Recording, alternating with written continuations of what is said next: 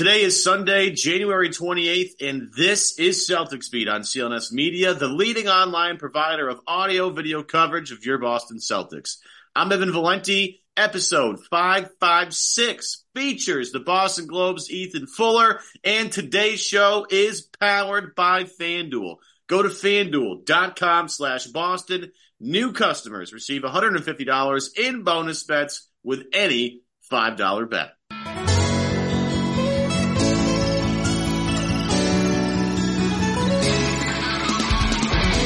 Welcome in, everybody. Evan Valenti solo here today, here on Celtics Beat, here on a Sunday, and where everybody else is, but here in the Berkshires, it's like 3 seasons in one day right now. It's rain and sleet, and now it's snowing like crazy. I know this particular end of the U.S. is supposed to get some sort of winter storm this weekend. We'll see how it goes, but par for the course here in January. No Adam Kaufman today. Kaufman has a birthday. So happy birthday, Adam, from us here on Celtics Beat. Of course, all the fans around the world wishing Adam also happy birthday. Gave him the show off. Just gave him a little bit of a rest and let him enjoy his birthday with all the football going on today, of course, his family, everything like that. But with that, we bring on a brand new guest here on this show from the Boston Globe. You've seen his threads all over the place. One of my favorite tape heads on the internet. It's Ethan Fuller. Ethan, welcome to Celtics Beat. How you doing, buddy? Thank you, Evan. I'm doing really well. I'm in Boston. It hasn't been, instead of the 3 seasons in one, it's turned into one cold rain every day season, which is not ideal, but that's okay. It's been a really interesting stretch for the Celtics, and I'm excited to talk about it. Thanks for having me on. Yeah, we're going to get into that. And I got to tell you, you tape heads out there, they keep us general hot takey people very grounded. And I don't consider myself a hot takey person anymore. I try to be as level-headed as humanly possible. I'm not trying to fire off weird things. I don't make grand conclusions based off 5 minutes of a game. I don't do that. But I just want to take the time, because it is time-consuming to sit there after games like you do and put these threads together of the entire game. How long does it take you to put these threads together? Because it must take hours. I have gotten a lot better at it through practice. This year definitely is the fastest I can do it now, but I would say if I'm going to go through a full good game and there's no garbage time that I skip at the end, it probably takes me 3 to 4 hours if I really lock in and cut out all distractions and everything else, which is better for me. That's usually after a game and I don't have anything to do in the morning. That'll be my morning. It's just let's just go through this game and see what happens. Let's crunch some tape. And that's why, again, for those of us that watch in real time and then just it's gone, it's out of our vision, it's out of our brains, it's out of our ears. It's very, very, very cool to have that tool for us the next day. So thank you very much for that, for putting that together. And I don't know if you've had the opportunity to review the last night shellacking at the hands of the LA Clippers. Celtics go down 115-96. Second home loss of the season. Since the last time we talked, the Celtics took care of the Mavericks. They took care of the Heat. We'll get to some of that later on in the show. Figured coming off last night, very important game. Clippers, I think the entire month of January, I think it's the last 15 games in the NBA, have been the NBA's most efficient offense. They showed that last night at the TD Garden, again, blowing out the Celtics in a way. We'll get to that in a minute. But it was not really close. At the end of the first quarter, there was a 5-point game. And then after that, it was just kind of a nightmare. Boston just couldn't find their footing. As you're going back and looking at what happened last night, how hard is it for you to take away anything? Because Boston just couldn't get anything to fall, and it clearly affected them on both ends of the floor. Yeah, again, it is a very long season. Boston is missing Kristaps Porzingis for this game, and not that he is an excuse for the way this result happened, but he is a very important piece to the team, as we've seen recently. And I think if he had played, a lot would have changed. Not that they would have won the game or it would have looked that much different, but it was really interesting. I watched the game, and then this morning before we jumped on, I did kind of a speed watch of the middle 2 quarters where it really got bad. And like you said, this is not a sound the alarm type of Celtics have been exposed game. There definitely are things that I took away as meaningful and want to see change in future games. But again, the Clippers are a really good team. As you mentioned, they, if I had my numbers written down right, are 22-4 since December 1st. Best offense in that span, top 10 defense in that span. I thought the defense looked really good from them also last night. Like they're really good. It is okay in the regular season to have a dud against a really good team. It happens sometimes. Yeah, and I think it's interesting when you look at the Clippers. Like, let's just go from a Celtics offense, Clippers defense standpoint. There aren't many teams in the NBA that can frustrate the Celtics, especially the perimeter, like that Clippers team can. Mm-hmm. They have arguably the best two-way player.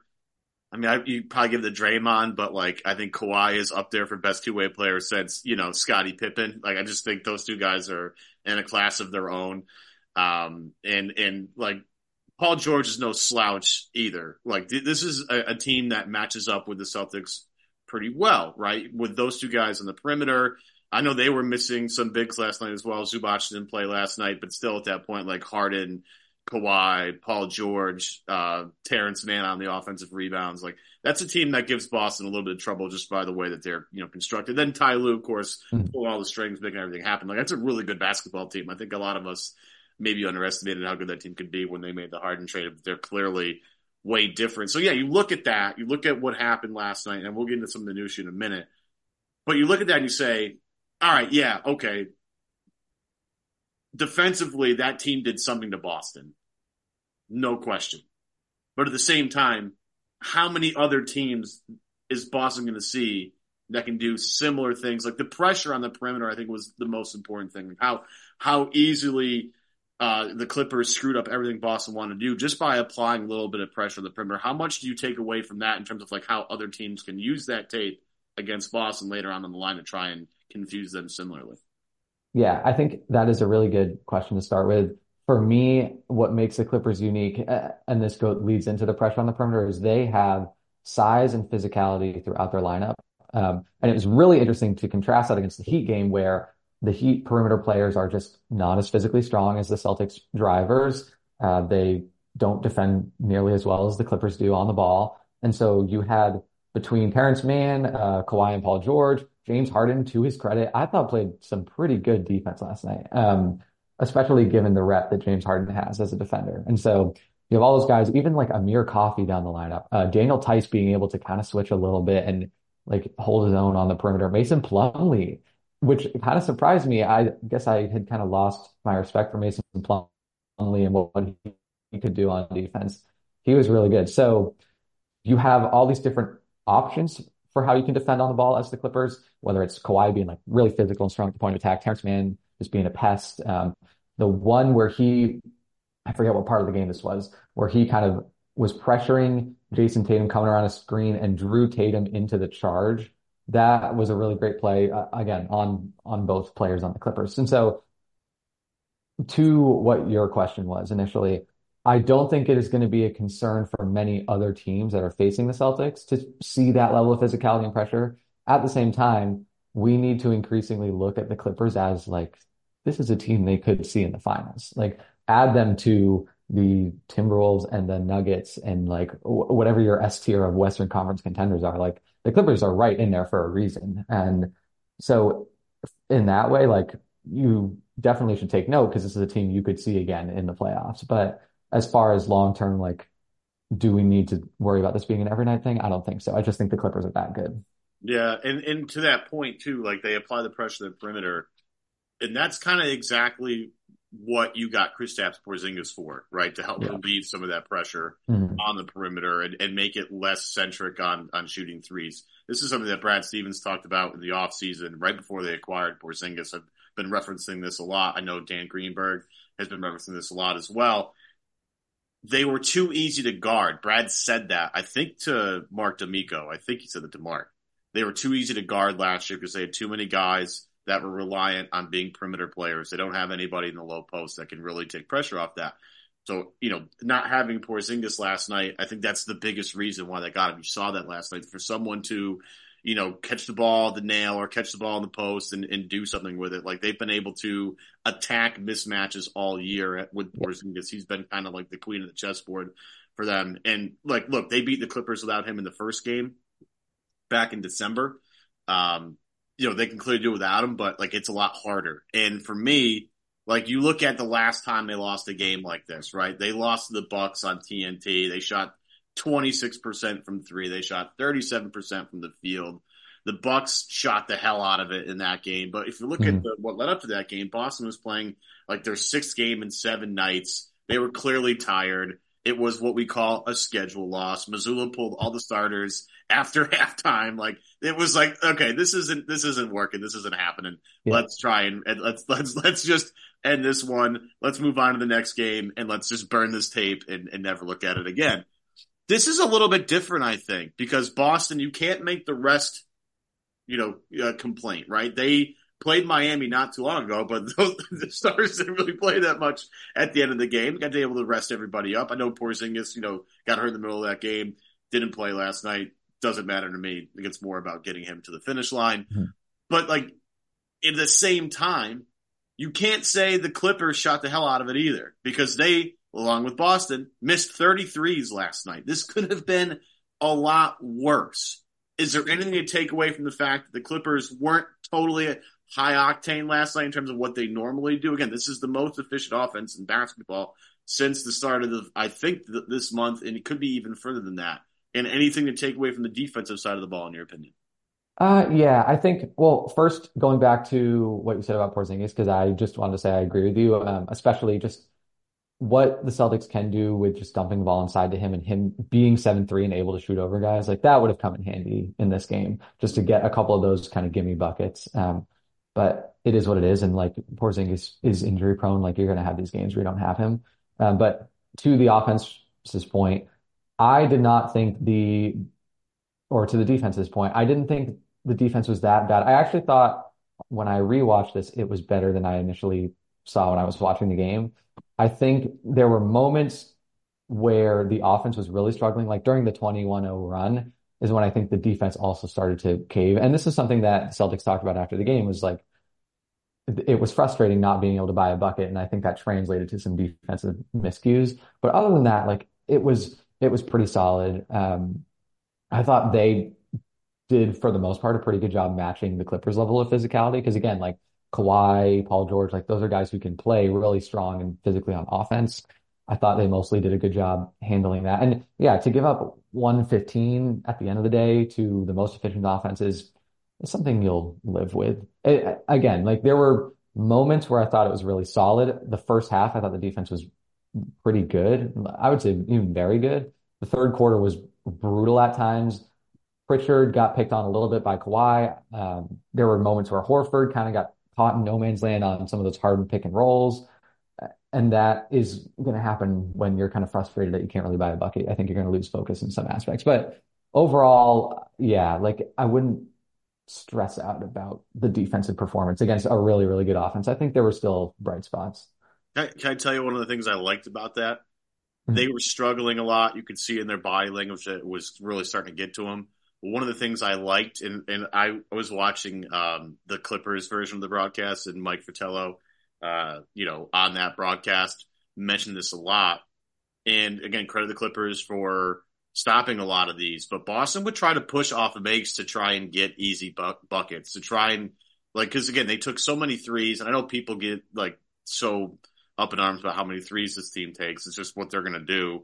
There's nothing you can do about it. They're going to keep shooting them. Yeah. But one of the things I did like was, hey, let's try and like steal a couple in transition. Let's try and steal a couple after makes and just watch the ball go through the net a couple of times. And, Coach Fratello would talk on the broadcast about how, the Clippers need to do a better job of getting back in transition. And throughout the game, the Clippers did a much better job as the game went on to try and at least deter Boston from trying to get to the rim, in those, after make opportunities. I mean, there was a couple of times where, guys got blocked. I think Tice had a really loud block after the basket. I know Kawhi had one as well. I mean, it's like, it's not like Boston didn't try a few things to try and get things in their favor, And the other thing that I'll also point out, and maybe you saw this on the rewatch too, in the first half, they missed a bunch of open ones too. Like they forced a few, I think, later in the first half because it was clearly getting frustrating. And then the third quarter, as you said, wheels fell off and guys were just just frustrated, just trying to do anything they can to try and just chuck up a shot and see if it'll go in. But I thought they just missed some open opportunities in the first half, and it really let them affect them. But like at least again, my point is, and maybe you saw this in the rewatch, they tried some stuff. At least they tried to push the pace and change tempo of the game. Just nothing worked. Nothing really worked Yes. because Yeah. right to the Clippers for being, again aware that Boston was going to try and steal points in transition and getting back and playing good defense. I mean, hell, it was a great game. Yes. Yeah, that is exactly the point that I would also make is yes, the Celtics do shoot a lot of threes. That is not going to change. And yes, maybe there were some moments, as you said, late in the first half where I think Drew Holiday settled for some pull-up threes a little too quickly in particular. But again, like a lot of the threes were pretty open, pretty within the rhythm of the offense. They missed their first 10. A lot of those were good looks. That happens. And then even in the third quarter, I would say like they didn't just settle for threes and collapse. Like they tried getting to the rim. And as you said, they tried to really push in transition. They tried to have guys like Derek White. Derek White, again, like this is his worst offensive performance of the season. But he tried to drive the basketball, which he's done very well a lot of this year. It just like they played really good defense and stopped him. And That that mid-range game too, like that's usually the bread and butter for Derek White. Those little yep. mid-range floaters where he gets guys kind of off balance and he just kind of, his little push shot from about, Yep. 8 to 10 feet. Even that wasn't falling less. Like nothing was falling less. Yeah. Yeah. And you can say, yes, nothing was falling because the Clippers game planned really well and the Celtics now need to make adjustments for whenever they play again. But it's like there was no exposing the Celtics as like a fraudulent offense or anything. Like the Clippers played really well and the Celtics missed shots that they needed to make. And so I'm not, as you said, like I wouldn't be stressed long term over the outcome of this game. It was a well played game by one team, and the other team got frustrated because they couldn't really do a whole lot. Yeah, and that's a talented Clippers team that's going to probably be involved deep into the playoff run. I mean, how far they get, we'll see. Depends on matchups. Like if they just draw Denver, then good luck to you. Yeah. If they draw OKC, I think they'll do a little bit better because of the inexperience of Oklahoma City. That's a tough team, proven team, and as long as those guys can all make it healthy to the finish line, it's not like they're going to not be heard from in the Western Conference playoff picture. But like again, if you look at the last point, I kind of want to make at this game, and it will carry a little bit over into the Miami conversation as well because there's some stuff we learned from that game as well. If this team is going to be so reliant on shooting jump shots, I think if you're Joe Mazzulla and the rest of the coaching staff, the onus on being a good defensive team has to be of the utmost importance. Because as you and I just watched last night, as everybody watched last night, and you've been watching basketball forever, sometimes jump shots don't go in. They just don't, for whatever reason. Doesn't matter how well you're shooting the ball the day before. Doesn't matter. That's basketball. If you're going to be so reliant on shooting the jump shot, I would say being an upper echelon defensive team goes hand in hand with that if you're going to try and win a title. And this team, with the pieces that they have, are a very good defensive team. And again, last night, it's not like the Clippers shot the ball outrageously well, right? It's not like the Miami game the other night where Miami shot the ball really well. Boston was just on a different planet shooting the basketball than them. And that's just, you're just going to have to tip your cap and say, see you later. But if you're going to be a team that relies on jump shots, that defense has got to be there every single game. And I think last night was just a huge indicator in that particular realm. Yeah. Yeah. I would agree with that. And then I think the other lasting take from last night that I have, and again, going back to playing against physicality and strength throughout a lineup, that is the one thing, not that it's a concern area or a glaring red flag. I do think it is something that they need to think about, and Joe Mazzulla needs to think about more about what ways he's going to try and attack a defense like that. Because similarly, and I know they split with the Timberwolves, but the Timberwolves were a team that was physical throughout the lineup, especially led by Jaden McDaniels, who I think is an amazing basketball player. And the first game, especially against the Timberwolves, that was kind of challenging for them. And even though both games were close, like the Celtics struggled at times. And you're going to see defenses like that, especially I think of Miami last year. Like Miami did a great job playing physical throughout the lineup last year. And so just kind of thinking about ways that you can be prepared for that when playoff time comes, because also that is just the nature of the playoffs is like you are going to get physical and you're going to be more aggressive on defense just because one, you're going to be allowed to play that way in the playoffs and you're playing for a title at that point. And so not again, I'm not worried by how the Celtics played against physicality last night, but it is something that they should think more about how they're going to approach playing like that because it will matter eventually. Yeah, I totally agree. Quick break. Tell you today's show is brought to you by FanDuel. The NFL season is almost over. We're doing this particular show on Championship Sunday. That means between today and the last game of the season, not a lot of time for you to get involved, but this is the best time to get involved with FanDuel, America's #1 sportsbook, because right now, new customers get $150 in bonus bets guaranteed win or lose when you place a $5 bet. That's $150 in bonus bets, win or lose, folks. And I talk about the app all the time because the app makes life so easy, so simple. I place wagers when I'm walking my dog. Like that's how easy it is because I will forget all the time what I need to do, what I need to get, ready for, and then I'll be on my walk and I'll be listening to some other podcast that has a FanDuel read, and I'll be like, oh no, I have to get in on that. So just to tell you, the app makes it super, super simple, and there's so many things to gamble on at this point. Live same-game parlays. There's the new Explore tab reveals so many things that you haven't even thought about yet in terms of placing a bet or a wager. The Parlay Hub is the best way to find popular parlays. As we look at, and there's literally a tab that says Parlay Hub. It's fantastic. But as you're looking, we're going to go NBA because we're, with one game left in the NFL regular season, we're going to look at this. And despite the fact that it seems to be, raining on the Celtics parade all the time, they're still the odds-on favorite by quite a bit to win the NBA championship, plus 310 to win the NBA title. Nuggets plus 440, Bucks plus 500, Clippers plus 700. Sixers plus 1,100. There's your top five. In terms of the NBA Finals matchup, you can gamble on that too. Celtics Nuggets plus 550. Pretty good. I think we'll get a rematch of last night's game.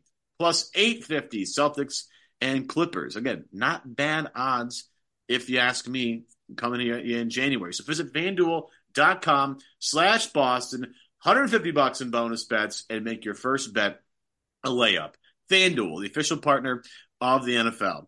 Must be 21 plus and present in select states. FanDuel is offering online sports wagering in Kansas under an agreement with the Kansas Star Casino, LLC.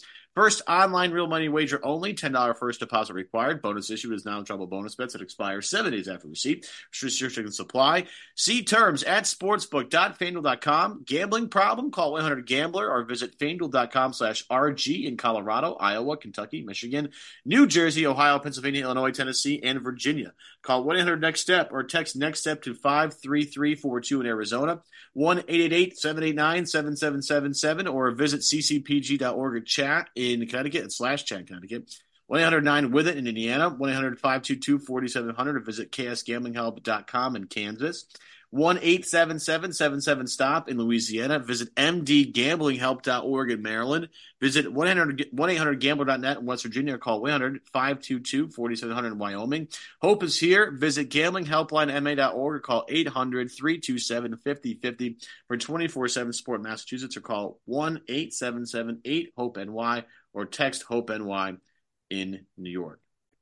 Evan Valenti, Ethan Fuller, the Boston Globe, with us here on Celtics Beat. Again, happy birthday, Adam Kaufman. It's birthday present is a day off from this show. But moving on, just got done with the Clippers game. Again, things you can take from last night. Clippers played a super aggressive physical style of defense. That might trip up Boston later. Boston, team that relies on jump shots, might want to, again, be more aware and more focused on the defensive end if they're going to do that all season long. They've been good on defense. They're top two in both. So, at this point, what are we really complaining about? But I do want to focus on the Miami game because that also happened between the last time we talked on this show. And that was a much more fun game to watch. Yeah. I'll be honest with you, that game was cathartic for me, right? Like when you blow out a team that sends you home on their own floor by the amount, and by the way, Boston did it. Like that's just fun. That's a great experience for everybody. But at the same time, with the game we just watched, like how much can you actually take away from one game where everything that Boston shot went in the basket?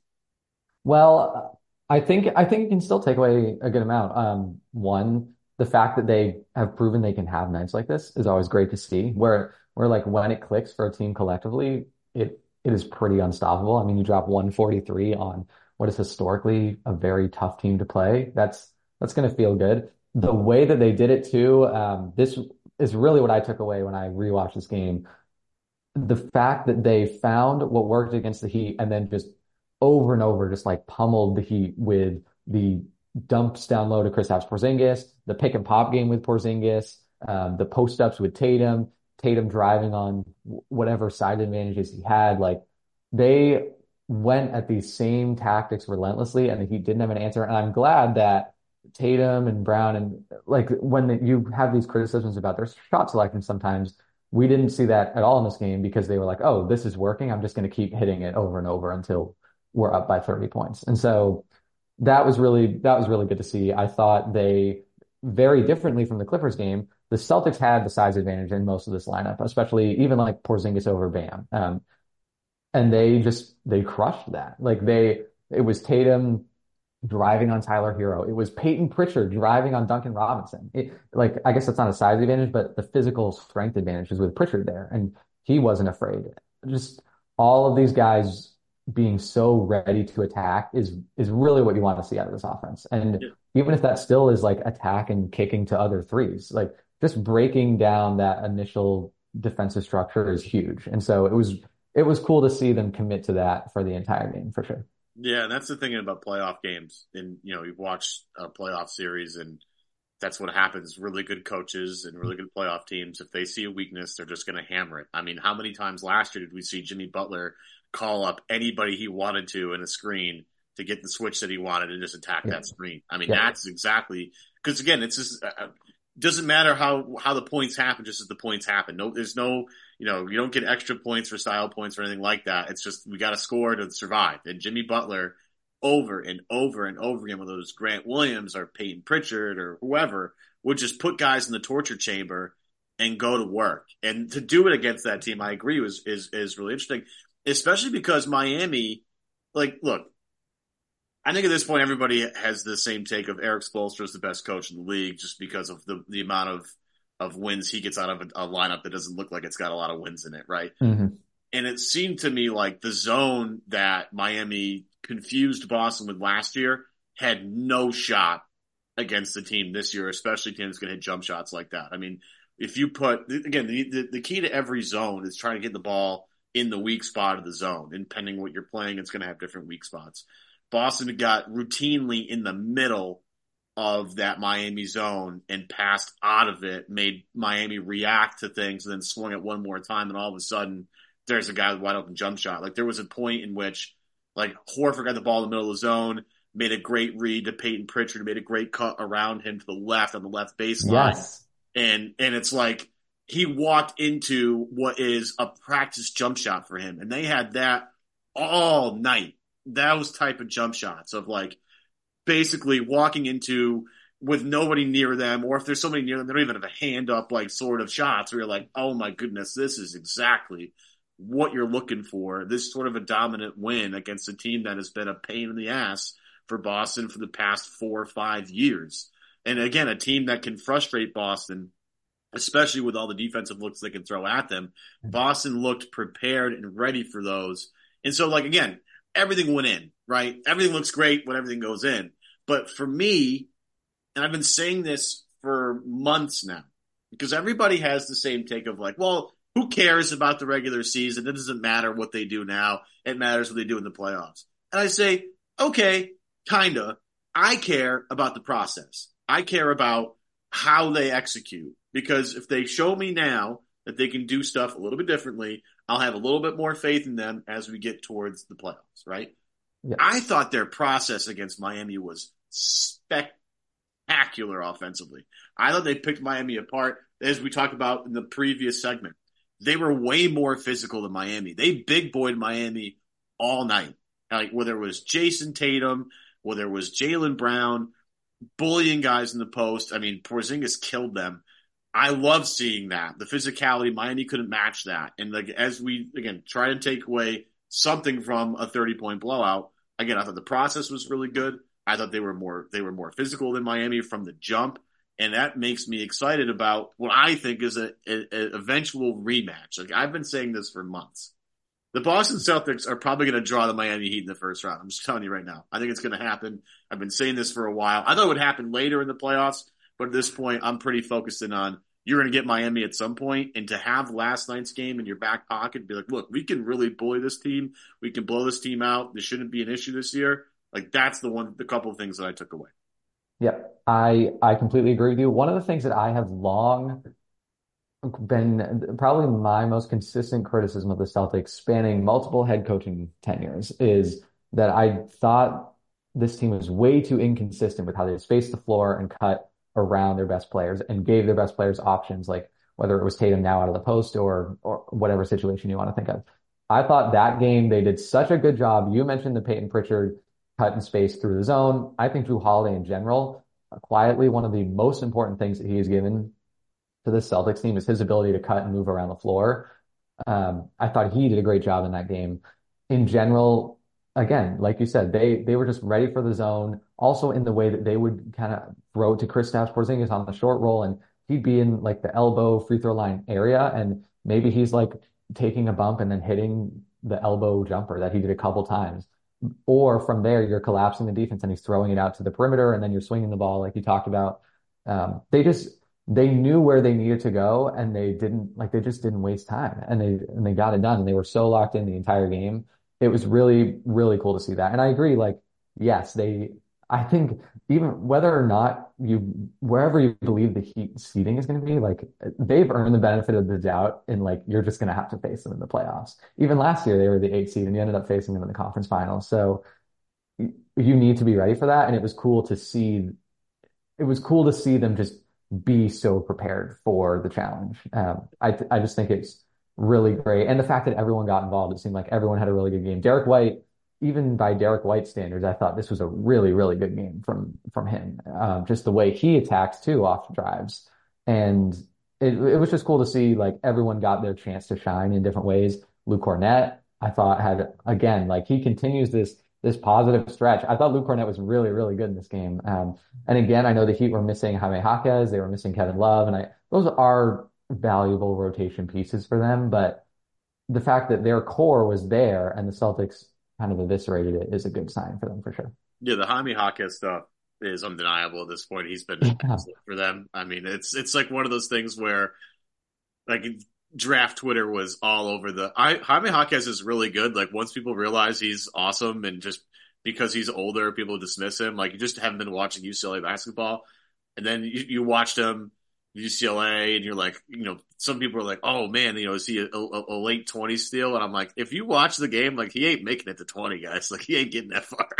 And then he ends up in Miami. You're like, this makes the most sense ever. Like the Miami Heat, of course they're going to get a guy that you could play right away. Like you just flop him on an NBA floor and he's going to figure it out because he's played in a lot of games, smart player, knows how to do, knows how to cut, move out the basketball, have the basketball in his hands, orchestrate, like does all the stuff you want him to do. And yes, having that piece is valuable for Miami. He's got some size to him.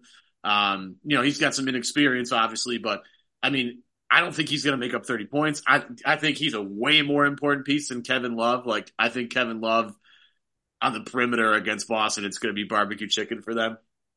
But that's not a full strength Miami team. But at the same point, like it's again good to exercise some of the demons against that team. And I think Boston, you can have that in your back pocket. Like you're going to be able to go to things that worked in that game. And I don't think they're as daunting as they were before because again, I think the physicality stuff. Now we're going to say all this stuff. And then Jimmy Butler's going to turn into a different person. I know he didn't. We're in classic Jimmy Butler mode where he just like chills during most of the regular season, and then you get to the end of February and you're like, okay, he's starting to heat up a little bit, and then he just does his thing in the playoffs. Like Jimmy Butler did not make a statement in that game, obviously, but we know at this point that doesn't matter because he can turn it on whenever he wants. What's crazy is they're a terrible offensive team. Like during last year was so annoying, and like I know some Miami Heat people listen to this podcast, so shout out to you guys. What's so annoying about Miami is like they're like 28th in offense, and you're like, oh, this is going to be a problem. They're 28th in offense, then all of a sudden everybody's hitting shots. Gabe Vincent, Max Strus, Caleb Martin, like all these guys are just Yeah. burying shots. And you're like, where has this been for 6 months? Where have these guys been? Like, what is this? It's a totally different team. So, like, as we sit here and say, like, oh, that was awesome, they could take this, and that, it's like, that's the team you're going to see later is not that team. Like, they're just not. And the Terry Rozier thing, right? Like, go out and get Terry Rozier. Obviously, it's going to take some time. And again, we're a little bit more familiar with Terry than most people, like what he can do, what he's capable of. The 0 for 10 in Game 7 notwithstanding here. Terry's a good player, and he's going to be actually really important for them as he gets more comfortable for them. I still worry a little bit about the defensive stuff, but he's going to be able to attack mismatches differently than Kyle Lowry did. And I think people, again, Kyle Lowry also does stuff in the playoffs that just like doesn't happen normally. He's been a pain in the ass for years, whether it's on Toronto or on Miami, doesn't matter. He was a pain either way. But replacing him with a different speed, I think is going to make Miami very interesting. And again, as much as we want to say, oh, this was great, like when they play in the playoffs, that's a totally different team. And it still scares me to this day, Ethan. It still scares me. No, I get it. And that was, I mean, that was literally his debut game with the Heat. And even in that, like, Rozier didn't play a super great game, but I think you still saw what he can do, like coming off of pick and rolls, and just that first step when he turns the corner on a screen is ridiculous. Like between the long strides that he has, the natural quickness, his ability to get up and like have airtime and finish around the rim. He and Bam, I think, are going to be a really, really good duo. And we saw flashes of that in that game. Bam was still pretty good in that game. And I know like the Celtics offense just kind of overwhelmed, but the Heat, like, you said this earlier in the show, like they played pretty well on offense, and they had their moments where like Tyler Hero kind of caught fire from three and he caught the Celtics kind of sagging back a little bit and made them pay. So there was still like a lot for the Heat to build on as they try and figure out how the pieces now fit with Rozier. So yeah, I don't know if I'm really preaching to Heat fans here, but like I wouldn't get discouraged by this game too much either, because it is going to take time for Rozier to fit in. But the vision is clearly there, where you're kind of buying that Spo just makes everyone fit in a team scheme defensively, and that will just naturally one day include Rozier. And then you also have these kind of advantages that he brings on offense that Lowry just didn't. Yeah. And again, I'm ready for the Terry Rozier 38-point game in a Game 6. Yeah. 7. Like, I'm already ready. Like, I already have the tequila bought for Game 7. It's going to be a mess. But we'll wrap up with a couple of things here, just as, you know, some newsworthy things. Jason Tatum makes another All-Star team. Shocker there. You know, starting, not a shocker. Guy's one of the top 10 players in the league. Where he falls in the pantheon, you can pick wherever you want to have him. I'm not going to sit here and debate it with people. I think Jason Tatum's awesome. I think he's been his best all-around playmaker that he's ever been. Defensively, he's still doing amazing stuff. I think that places him above some other guys. He's not having the best shooting year. We all know this, but starting to come back to earth a little bit, which should be scary for some people. He's amazing. And I don't, it doesn't get lost on me, like him playing in these all-star games, because the opportunity for him to, I'll talk about recruit, but just like have an impact on the national stage is always important for me when you're talking about the upper echelon guys. And I would prefer this year if Jalen and Chase are on the same team, so they have to go against each other and battle like that. How much that was fun to watch. I do think they'll get Jaylen Brown, but I think that's it. I think they'll only get 2 All-Stars. I don't think Derek White's going to make it. I think if you had to make an argument for anybody at this point, Porzingis actually would get my vote over Derek White. But I don't think Porzingis is going to make it either. I think it's just 2 guys. You got a problem with that? I don't have a major problem. I was looking at the votes for media and fans before this, and I know reserves is different with head coaches choosing. Porzingis was like right on the cusp for the front court, and so I think I could see maybe head coaches valuing the Celtics winning, and if they played against Porzingis, knowing like how much he kind of changes the game for them on offense and putting him in. So I wouldn't be shocked if Porzingis got in. I also would not be shocked if he didn't, because there are like other front court players in the East who are more of a focal point and like more quote unquote valuable to their teams that might just get the edge. And again, like I wouldn't be totally bummed by that. Same with Derek White too. Like as much as he has had an amazing year, definitely his best year, and we all see the impact he has on a nightly basis.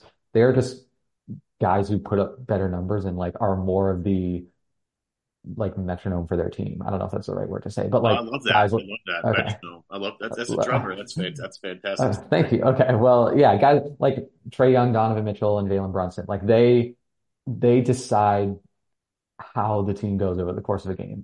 And Derek White is important to the Celtics, but he is not like the chooser of how games happen. And so like I think those three guys probably should make the All-Star game over him. And that's not Derek White slander. I don't think you need hopefully that is a point that Celtics fans get to is and NBA fans in general is you don't need to make an All-Star game to have like the national respect that you deserve because hopefully the people that watch the games just see it and appreciate it. And hopefully that's true with Derek White. I would say Derek White's getting a lot of national love. Yes. I think it's been a big, I mean, Boston, media and fans have been pushing this, but I mean, JJ Redick, anytime he gets, talks about how awesome Derek White is. And, throughout games on ESPN or TNT, if Derek White's having a great game, people are going to talk about it. Yep. I would even throw Tyrese Maxey in there. Like Maxey's had a better year than Derek White. I think if you were to kick anybody off the list that you named, I'm just not a Trae Young guy. Like I'm just not. I know he's having a great like offensive season. I just think it's garbage. And I value the other guys. I value Maxey way more than I value Trae Young. I value Donovan Mitchell way more than Trae Young. Jalen Brunson, I think, is a way bigger deal than Trae Young. Halliburton is like the best guard on the planet right now. He is unbelievable. And Dame, I didn't love the Dame starting thing. I didn't. Still don't.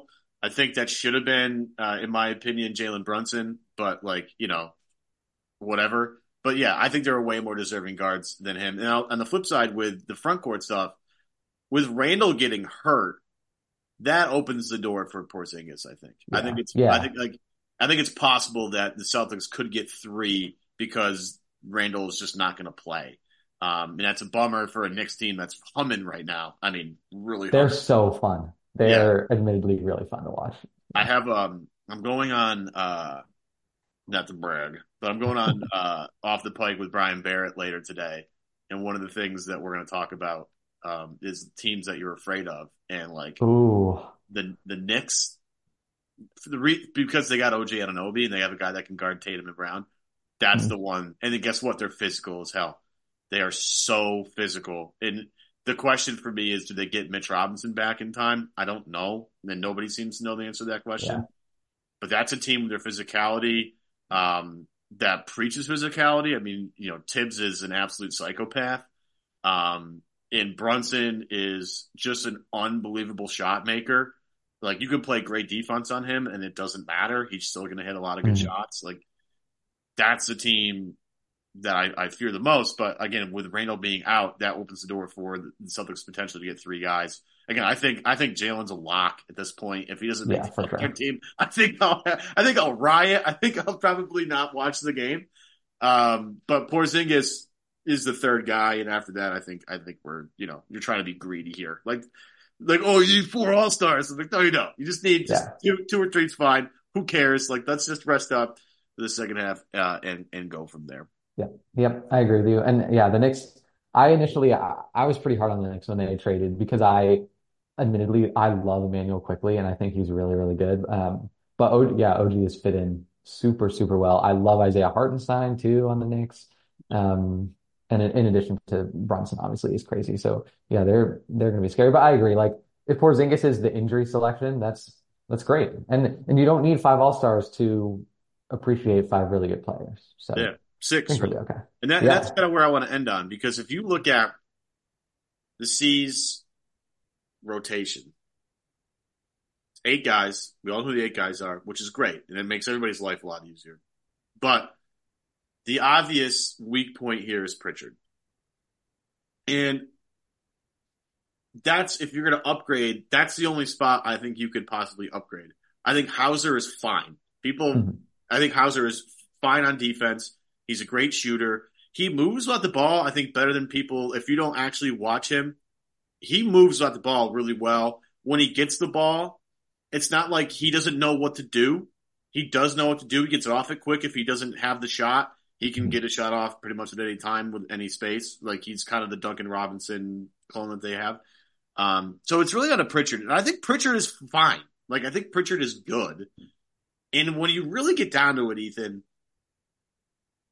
he's just not going to play that much that when it really matters, right? Like when they shorten the rotation to 6 guys, because it's going to be 6. It's going to be everybody in the starting lineup plus Horford. And Yeah.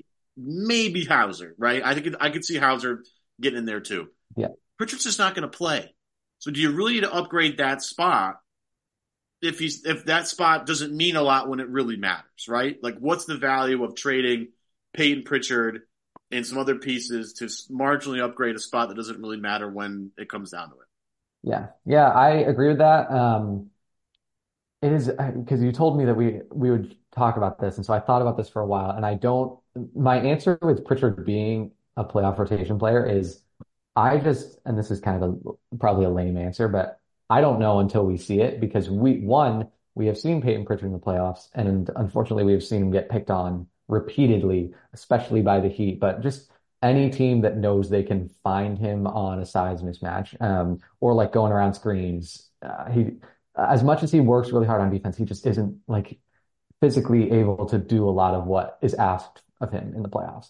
And in the past, also, he's been primarily a shooter on offense and can't really pressure a defense in any way.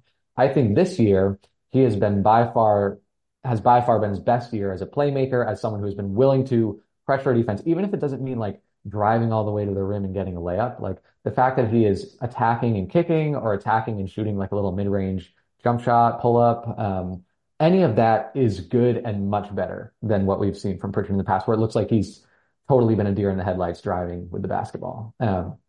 So that plus the defense, I think, has taken a step up is good. And I think, again, like, I think he has earned through his play this season a chance to be a playoff rotation player. That being said, like, we could get there and it just might not work. And I think that's okay. But then to your point about upgrading, I agree where it's like, I don't really know. And I haven't looked too in depth at all the cap situations, but like, I don't think him and the other limited contracts, just with how much they're worth that you have, assuming your top 6 is basically off limits, like, I don't really know what you're going to get out of an upgrade with Pritchard. Just one, literally because the salaries can't really stack up to getting some kind of high impact additional sixth man type of player.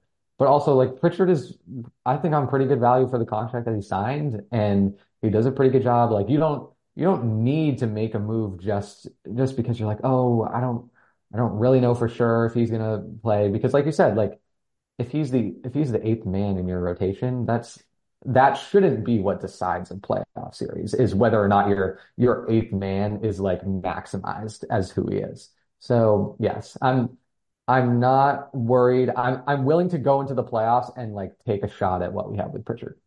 No, I think it's like if you're complaining about your eighth guy, the eighth guy didn't sink you. It's not Yes, exactly. somebody else. So Yeah.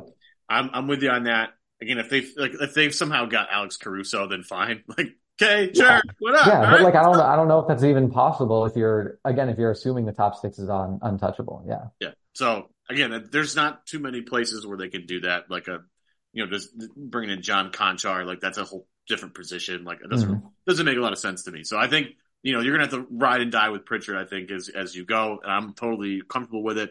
Again, like you just said, if your eighth man costs you a title, that's not what costs you a title. Yeah. It should be fun. Celtics have, they've gotten through a tough part of their schedule. I keep waiting for the Philadelphia, like whatever they had in the beginning part of the year where they were playing like the Wizards and the Detroit Pistons every other day. It felt like, first off, just so you guys know, that's never happening. I looked through this a while ago. They don't have a stretch like that, unfortunately. But they have some tough ones coming up. They have a bunch of games at home. The most important one being the Marcus Smart reunion game. We will have a show, I think, before that, because that's on February 4th. It's a week from today. They have the Pelicans, Pacers, Lakers, and Grizzlies all coming up this week, all at home. So it should be fun. But next time we see you, I think will be before that Marcus Smart reunion game. Then after that, obviously get your tissues ready because he's going to be in attendance for that game. Yeah, I think he's going to make it. I know he's not playing, but I think he's going to be there. I assume. I think he'll want to be there. Yeah. So bring your tissues, folks. It's going to be an emotional day because I was there for the Pierce KG reunion game. That was a mess, man. Everybody was crying. It was the weirdest game I've ever been to in my life too. Like we cheered, like everybody cheered for the other team when Pierce or Garnett took a shot. It was incredible. It was the weirdest time. But this one's going to be real emotional because he's. I mean, again, I can remember where I was when they traded him. I was like literally in bed. And I woke up and I'm like, "What happened?" I'm like, "I have to go to work now. I don't want to do any of this. Like, I just don't want. I Yep. need time. Yeah. I need time to get over what just happened." But Ethan, thank you so much for joining us here. First time ever on Celtics Beat. Won't be the last time, obviously. Appreciate you for joining me here on the show. Do me a favor. Just plug where everybody can find you, please. Yeah, all right. So, as Evan said, I cover basketball at a lot of different levels for the Globe, a lot of high schools and colleges. But the Celtics stuff, you can find me on Twitter at ETHMan43. So Ethan with a little M in the middle. And yeah, you'll see a lot of my video threads and breakdowns there. I'm a big stats guy, and I try and use them in the right way because I know that there's usually a bad connotation with that. So you'll see me post stats and stuff every so often. I want to try and get back into doing that more. But yeah. Rewatches I will do after almost any game that I have time. I probably won't do the Clippers one because we're talking about it right now. But yeah, follow me on Twitter, and that's kind of pretty much it. All my Celtic stuff is usually there. Excellent. So for Ethan, for Adam, happy birthday, buddy. For myself, thank you all very much for joining us here on today's show. Today's show is powered by FanDuel, FanDuel.com/Boston. Get $150 in bonus bets. 150 no matter what happens when you place a $5 bet. Doesn't matter. You can win, you can lose. Doesn't matter. You get bonus bets right in your wallet as soon as you do it. So thank you to FanDuel as well. Make sure you subscribe to the show on iTunes, on Spotify. Subscribe to CLNS Media on YouTube. We are literally everywhere. Promise you can't miss us. Thank you guys so much. We'll see you next week. Appreciate your time, Ethan. Have a great rest of your Sunday, sir. Thank you, you too.